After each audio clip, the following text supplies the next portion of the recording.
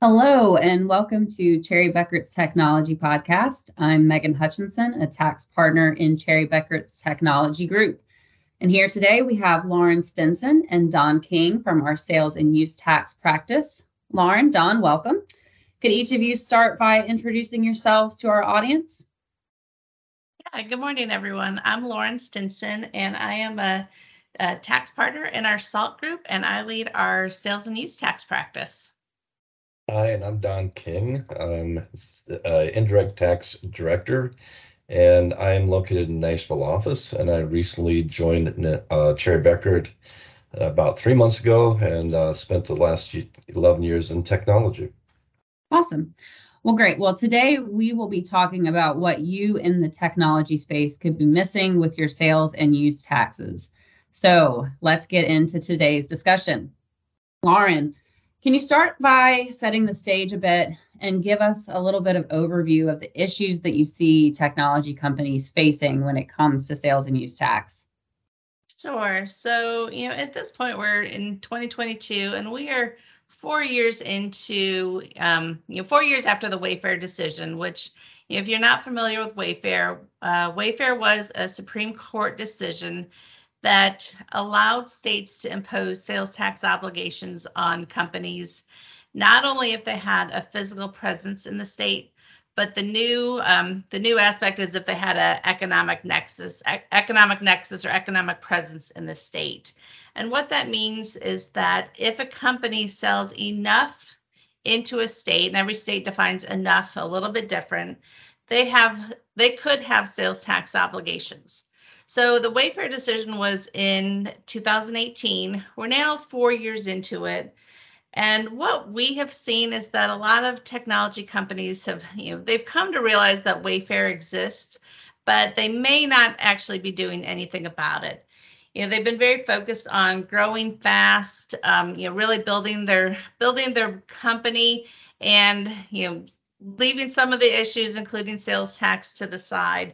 So, very focused on growth over profitability. But now we're starting to see technology companies really, looking at their sales tax obligations, especially in the context of a transaction where they're going through due diligence or they're getting ready for a transaction. And, this sales tax is starting to come to light. So that's where we're seeing a lot of tech companies, really facing their sales tax obligations for the first time.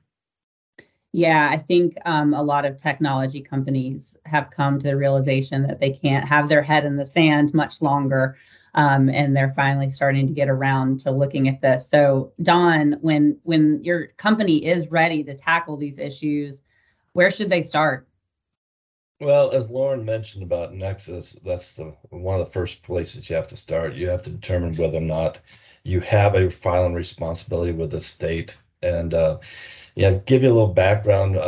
Back in '92, there was a Quill decision that basically identified that physical presence causes nexus. That means if you have property in a state, an employee in a state, you drive your own trucks in the state, so forth, that would end up causing physical presence. And with that state, you would be required to register, collect, and remit sales tax on items that were taxable in that state.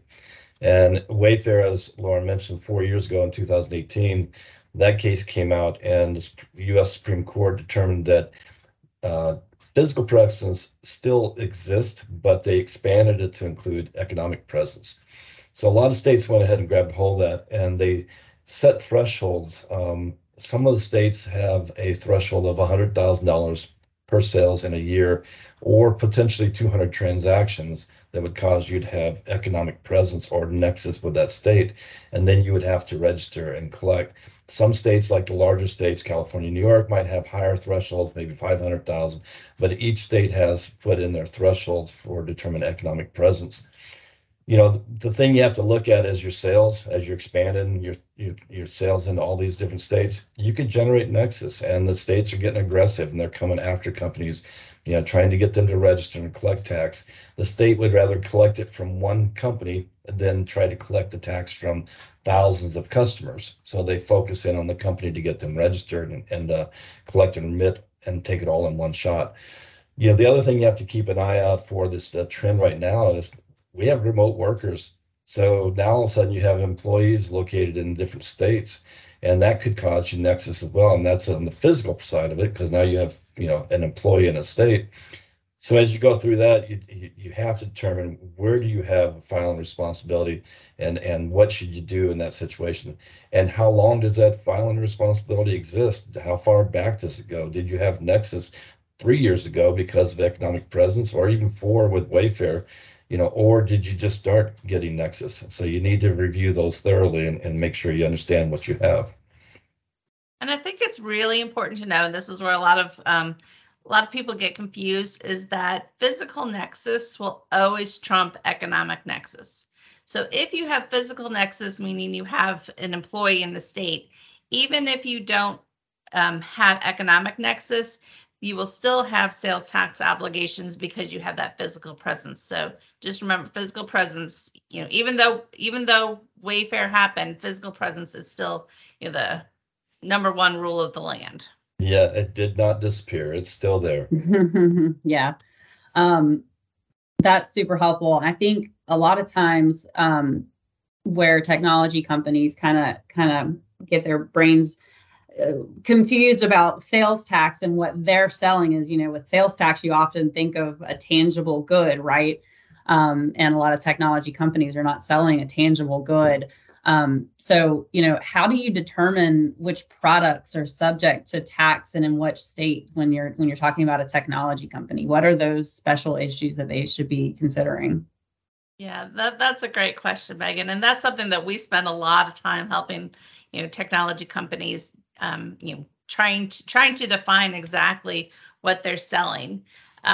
Just the sheer growth of what companies sell, these products and services, didn't exist 5 years, 10 years ago, and just trying to get our arms around, what exactly they're selling and fitting it into tax law that is probably 5 or 10 years old, that doesn't even come close to defining, what, how to match that, old tax law to new products and services. So that's really the challenge. So we spend a lot of time, reviewing contracts. We have to get to a very granular level of what exactly that product does, how it's delivered.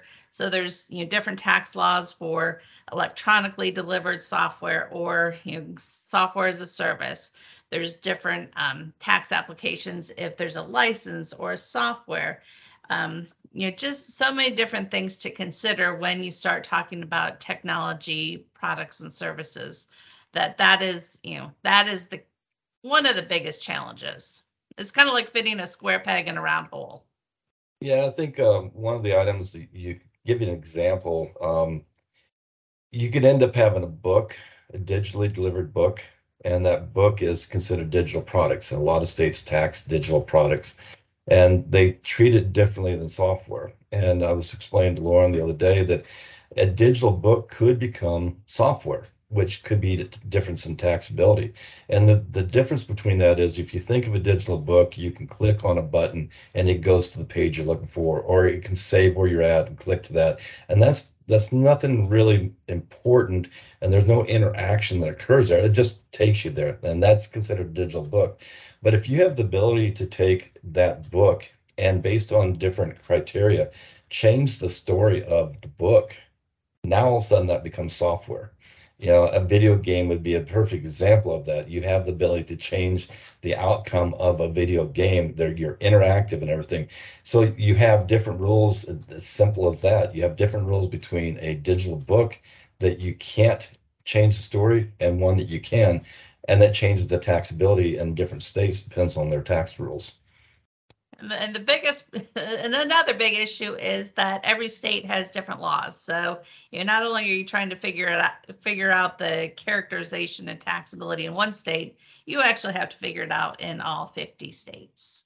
Yeah, another item that's very important to keep in mind is there's also a difference between streaming and downloading that could change the taxability of what you sell as well.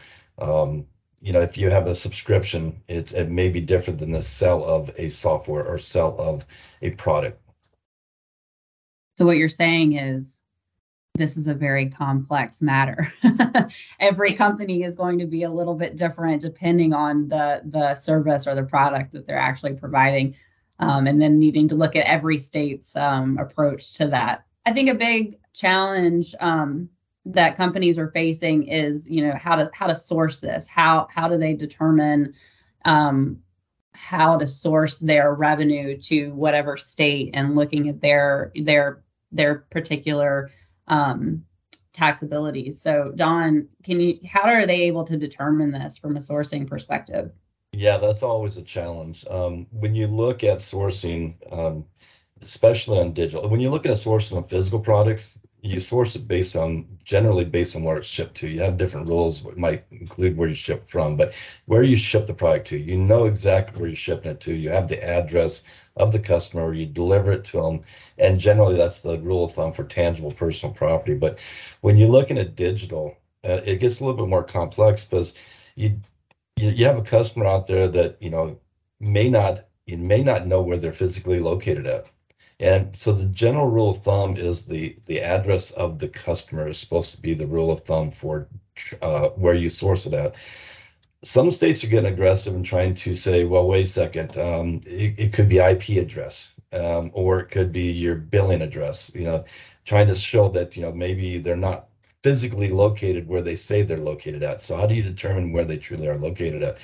The other part of it is, you are located in a state and you're delivering to another state.